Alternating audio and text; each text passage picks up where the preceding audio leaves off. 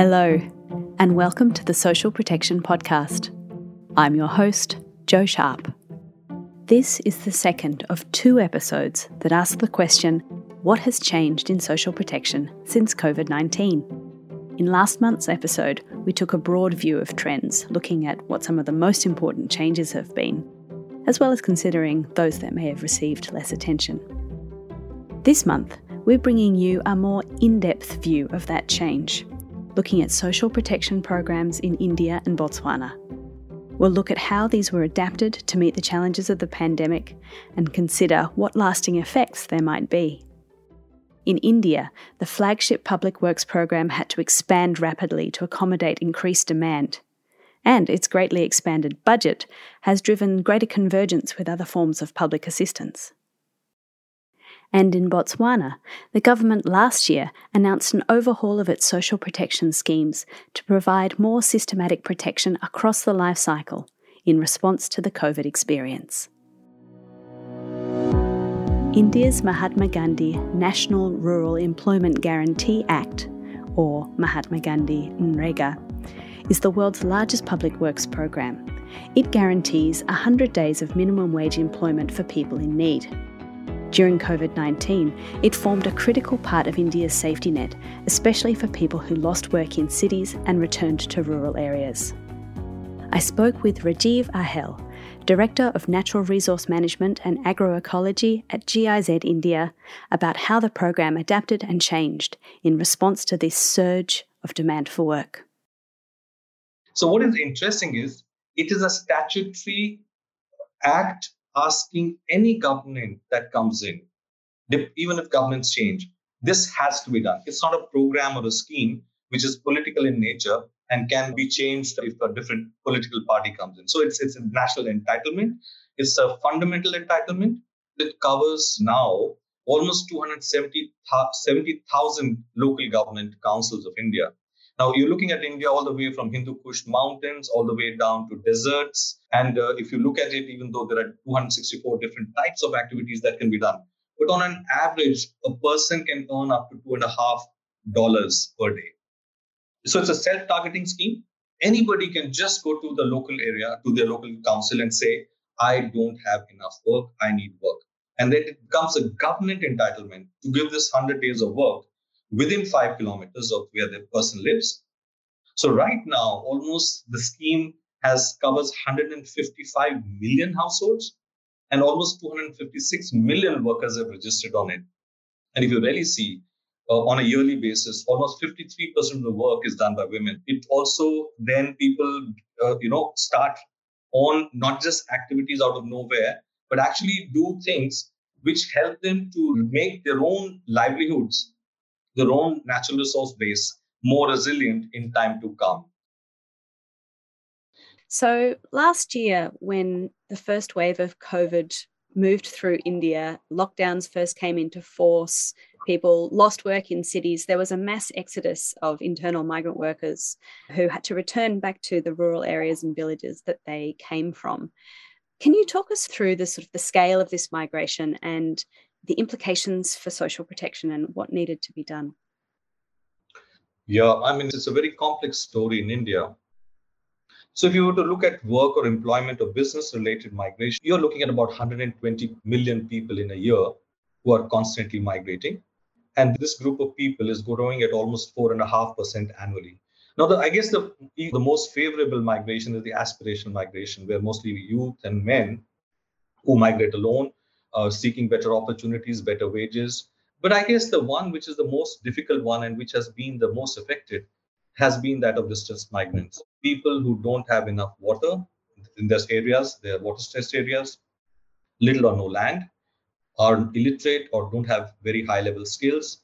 So this is the one which comes and does the low level, low skill work in most of the urban areas, become the ecological refugees. And they were the ones who've been affected the most by the lockdown in 2020 and 2021. If you look at some level of figures that the Ministry of Labour and Employment provided, a rough estimate is that almost 10 million migrant labourers returned to their home villages in 2020 and 2021. Mahatma Gandhi and NREGA being the main safety net that's operating in a lot of these places. How did it respond? What kind of adaptations did it need to make at that time? I mean, there was always some drought happening in some pocket, and you know, Mahatma Gandhi Narega had this ability to, in such areas, even increase the number of allowed days from 100 to 150 days. So there were these mechanisms available within Mahatma Gandhi Narega to provide absorption of localized shocks.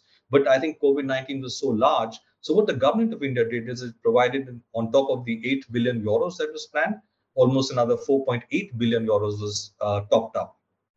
And this additional allocation provided a huge amount for the state governments to be able to start or respond to additional wage work.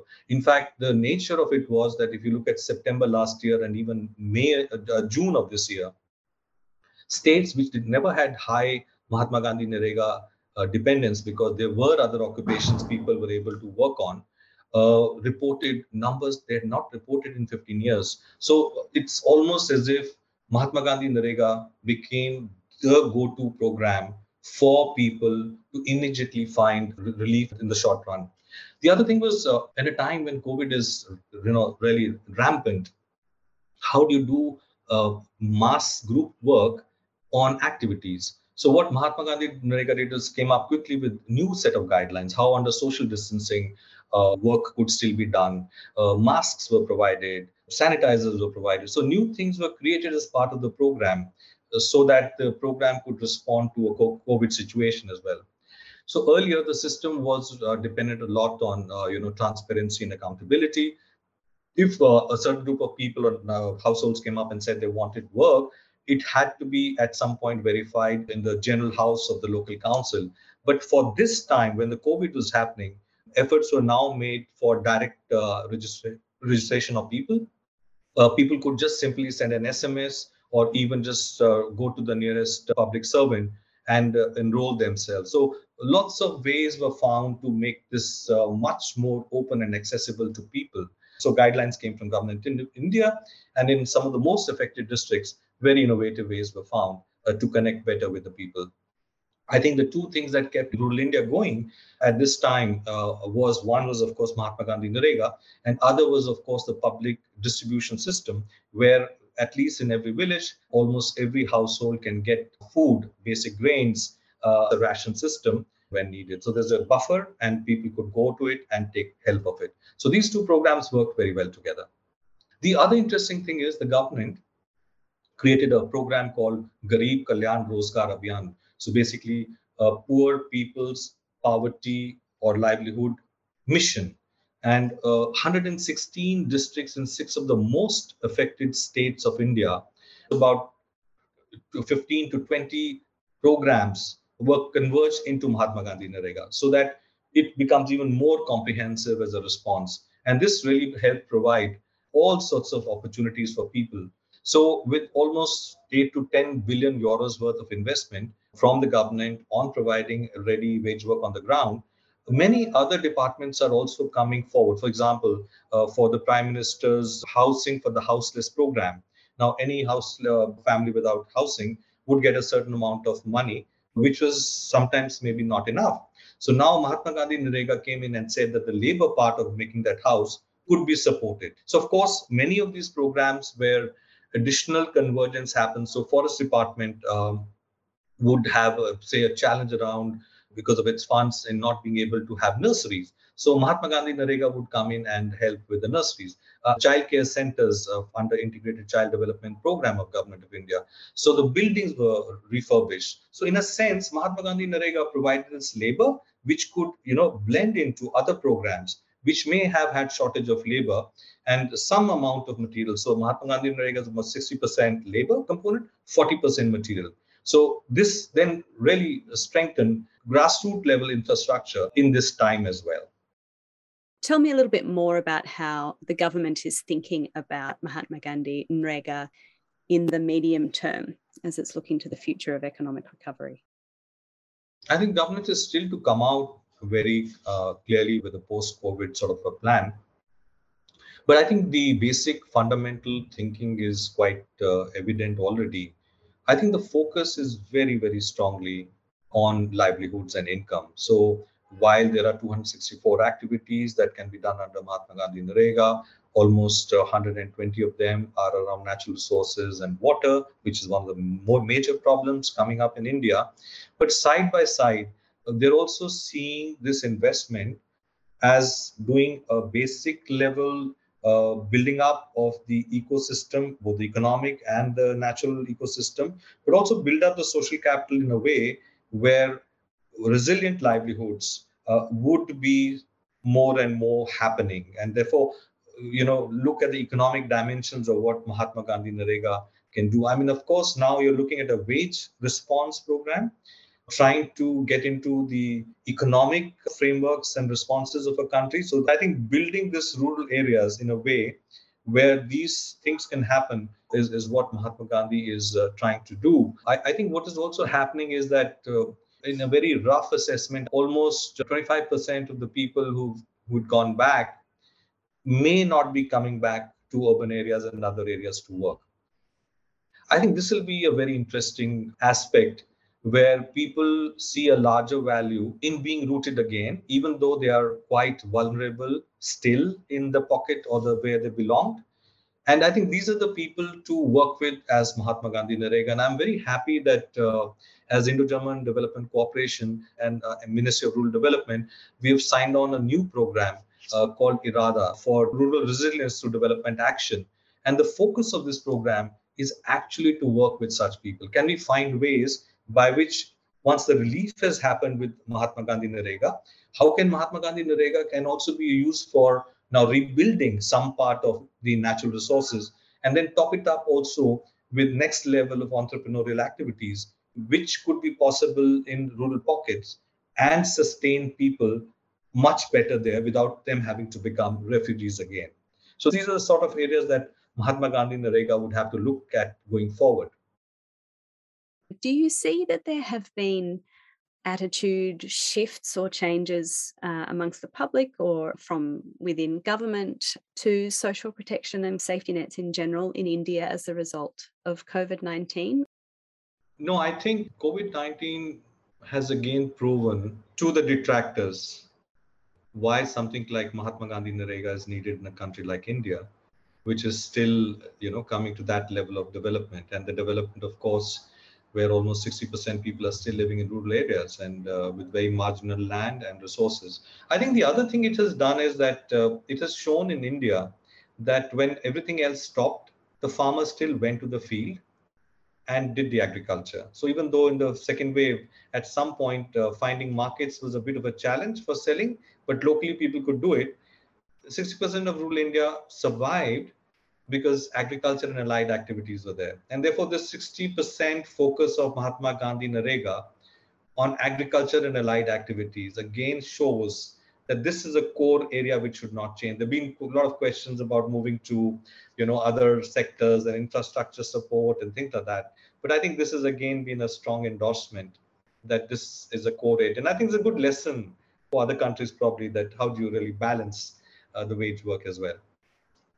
But I think there's always a crisis which pushes people to do some things that they've been a bit sluggish about and do it differently. And I think COVID really caused everybody to really look at resources where they were available and work much closer. And the silos came down much more than before. And also, if you remember the scheme that I talked about, the Garib Kalyan Yojana, now that actually caused, in a structured manner, departments to have to work with each other. And this level, where from a national down to a state level, now there was guidelines, political will, direction, and resources available coming of an alignment. I really think the crisis created a new opportunity for delivering better development work. Of course, adaptations to programs like Mahatma Gandhi Narega have occurred in response to the exceptional circumstances of COVID-19, so it's difficult to know what will persist once the effects of the pandemic begin to wane. But in Botswana, COVID-19 has given impetus for some significant policy change.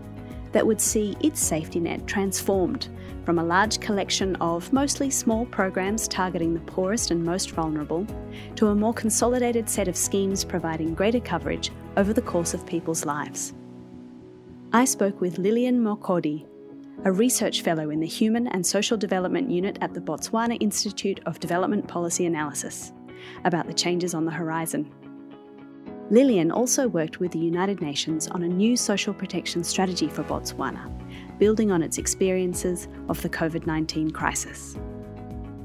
When it comes to our social protection, I need to mention that when we started the development of and adoption of the social protection system, we had different challenges, like we are responding to drought, issues of poverty, and issues of HIV and AIDS. Our current social protection system has been directed especially to vulnerable groups, people who live below the poverty line, people with disabilities, the youth, and in some instances we also have other programs that cover women and also people that are not formally employed who goes now into the labor public works. We currently do not cover a person's life cost. In general, the existing social assistance systems continued to operate during the COVID-19 crisis, of course, with some modifications, some disruptions, and some minor delays, recognizing the widespread effects of COVID-19 and the challenge for existing programs to respond at that large scale. The government launched a new temporary social assistance named COVID-19 Food Relief Program, which provided food baskets to approximately 2/3 of all households across the country in order to mitigate the negative social impacts of COVID-19.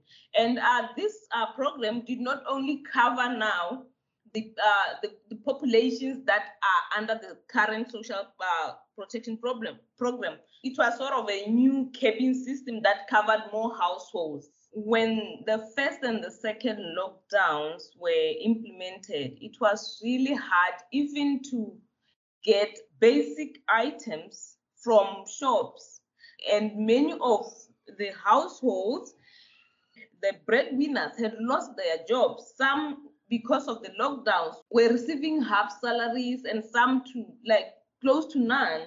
Therefore, the food relief, it really helped before people went back to work.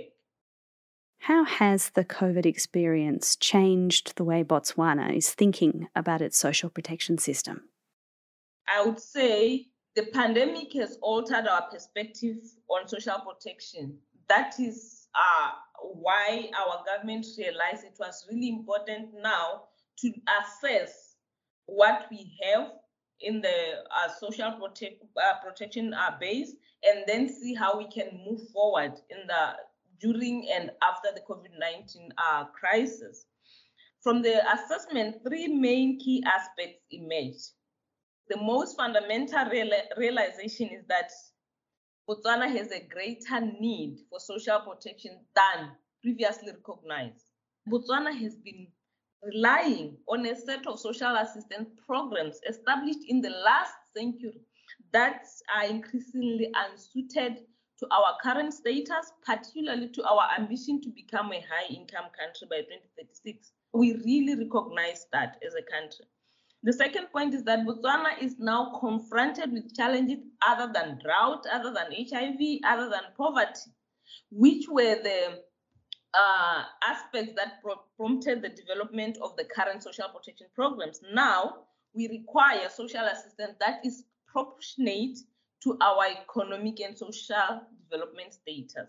So, what came out clear is that Botswana, like other upper middle income countries and high income countries, and with the ambition that we want to move forward, we need to build a social assistance system that takes into account individuals' vulnerabilities throughout the life and leaves no one behind. Like, we need to approach this through a life course system. Then We toolkit of programs we have in place to properly reflect the life course framework, and then reinforce those programs with robust systems that are common across all the programs, like to create a necessary enabling environment. For example, when you look at the life course stage, we can have a life course stage for pregnant women and infants. And then from there, we have a stage for school-age children, and then we have a stage for the youth, the working age, and the old age. In that way, we cover all life stages of an individual. I think what we are advocating for is that we do not need social protection for only the vulnerable groups or for only people living with disabilities or a certain population group. That came about clearly during the COVID-19 pandemic. And when you look at also now our statistics, like when you look at the employment rate that we have right now, we need more to assist people that are not necessarily considered as the vulnerable groups. So what this is proposing is that every Motswana who is in need, or every Motswana can be prepared to live well, to live like every Motswana is coming from an upper middle income country, a country that wants to be a high income country.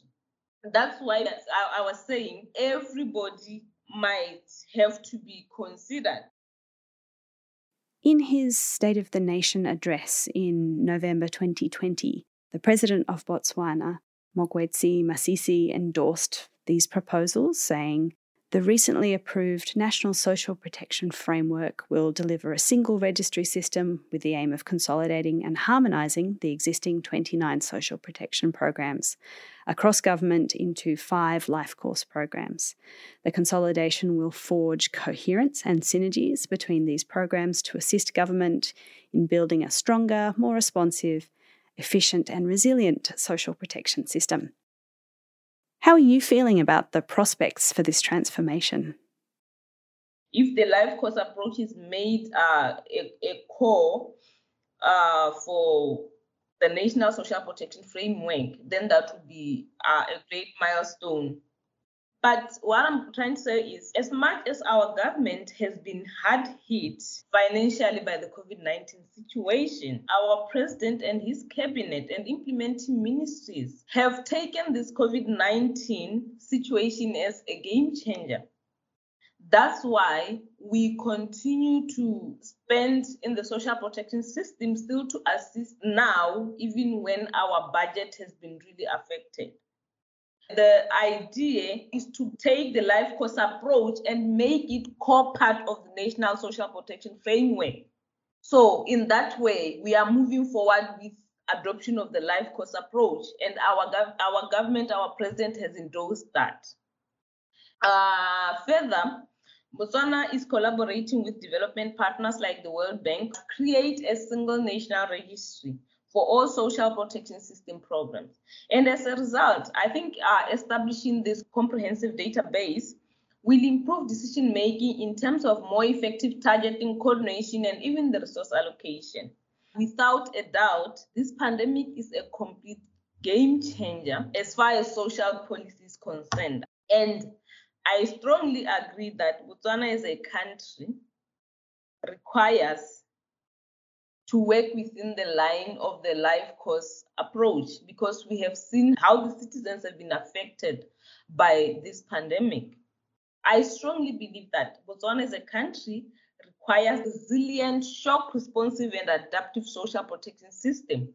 A social protection system capable of building resilience, preparing citizens to cope with shocks, and having support shock response mechanisms in place after experiencing crises such as COVID-19. Because I believe that a widespread approach like the life course one, recognizes that massive disruptions will always occur. Like when you look at a country like Botswana, we experience very different climate situations. Climate disruptions are highly likely to compound other shocks in future, such as pandemics. And it is critical that the core systems have the capacity for recovering and adaptation to ensure their survival, as well as to take advantage of new or revealed opportunities following the crisis, right? To improve the systems through the wider system changes. That is why I think these changes do matter for the future of Botswana social protection system.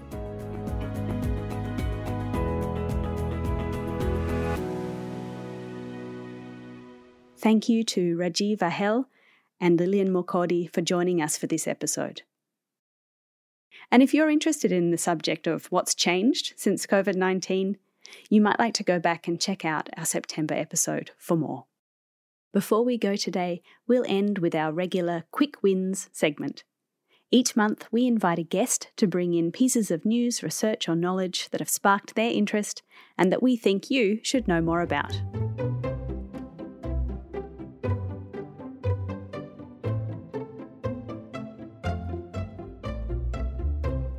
With me today is Tiago Borne, who is a Knowledge Management Officer at socialprotection.org. Welcome, Tiago.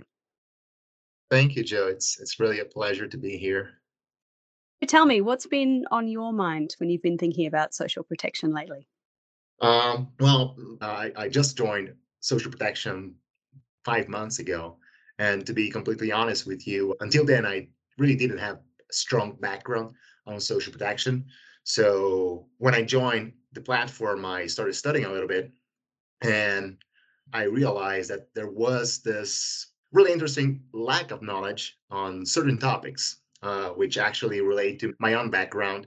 I used to be an international relations professor here in Brazil. I've taught in different universities, and my main research topic has always been warfare and conflict and new technologies and things like that.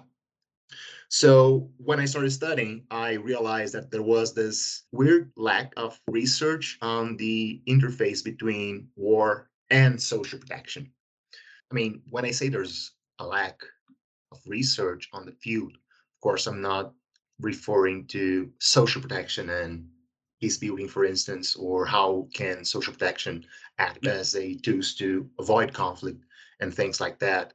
What I'm really thinking here is whether there is some sort of correlation between some certain kinds of social protection policy and war. For instance, what kind of policy matters when it comes to avoiding conflict? I mean, it seems reasonable to think that if you do have strong welfare state or strong social policy, people will probably have better life quality. They won't really be pushed to resort into violence. I mean, that's somehow reasonable, right? That makes sense. But then again, how can a state actually choose one kind of policy instead of the other? I think that's also a very reasonable question. I'm not completely sure, but I'd say that this actually relates to the way that the discipline of IR has been evolving across the years. So for a long, long time, maybe 50 years, international relations scholars didn't really care about whatever happens inside the states. So aspects related to public policy, as I was saying, or social protection were completely absent. Of course, this has been changing in the past maybe 20, 30 years, but we still lack knowledge. We still lack research on how can something that happens inside one state affect what happens inside another state, etc. I mean, I'm not saying there's no research about these topics. What I'm saying is that I think there's still a long way to go. That is really interesting to hear you thinking about that link, or whether there exists a link between warfare and social protection. So what are some of the research questions that you would like to see investigated between social protection, conflict, and war? That's a great question. I mean, I'd really like to know whether there is a direct correlation, whether we can use data in order to prove that to have a strong social protection system will avoid conflict. But there's this one question: what kind of policy matters? I mean, can we actually identify one specific kind of policy that matters when it comes to social protection and avoiding conflict? I mean, is that even possible? Probably not, but I was just be really interested to see. I mean, some sort of, statistic exercise on that matter. That sounds like a challenge. So, if you, the listener, or anyone you know are looking at some of these questions around conflict, war, social protection, we'd be really interested to hear your thoughts. Tweet us at SP_gateway if you've got resources for Tiago or would like to connect some of those dots. Tiago, is there anything else you wanted to bring in and bring to people's attention today? Yeah, let me just, before I finish, let me just stress that I'm pretty sure there's something out there. As I mentioned before, I'm pretty new to the feud. So if anyone out there know something that could help me, just share with us. And I'll be very, very thankful. But other than that, I'd like to invite everyone to check out our online courses. If you're a newbie like me, because we got a lot of introductory courses on different aspects of social protection. So yeah, I mean, this was much more of an invitation for people to, maybe try to research a new topic and engage with new content. So yeah, just give us a visit and enjoy what we have got to offer. Thank you so much for the provocation today, and for making the time to talk to us, Tiago. Thanks to you. It was really awesome.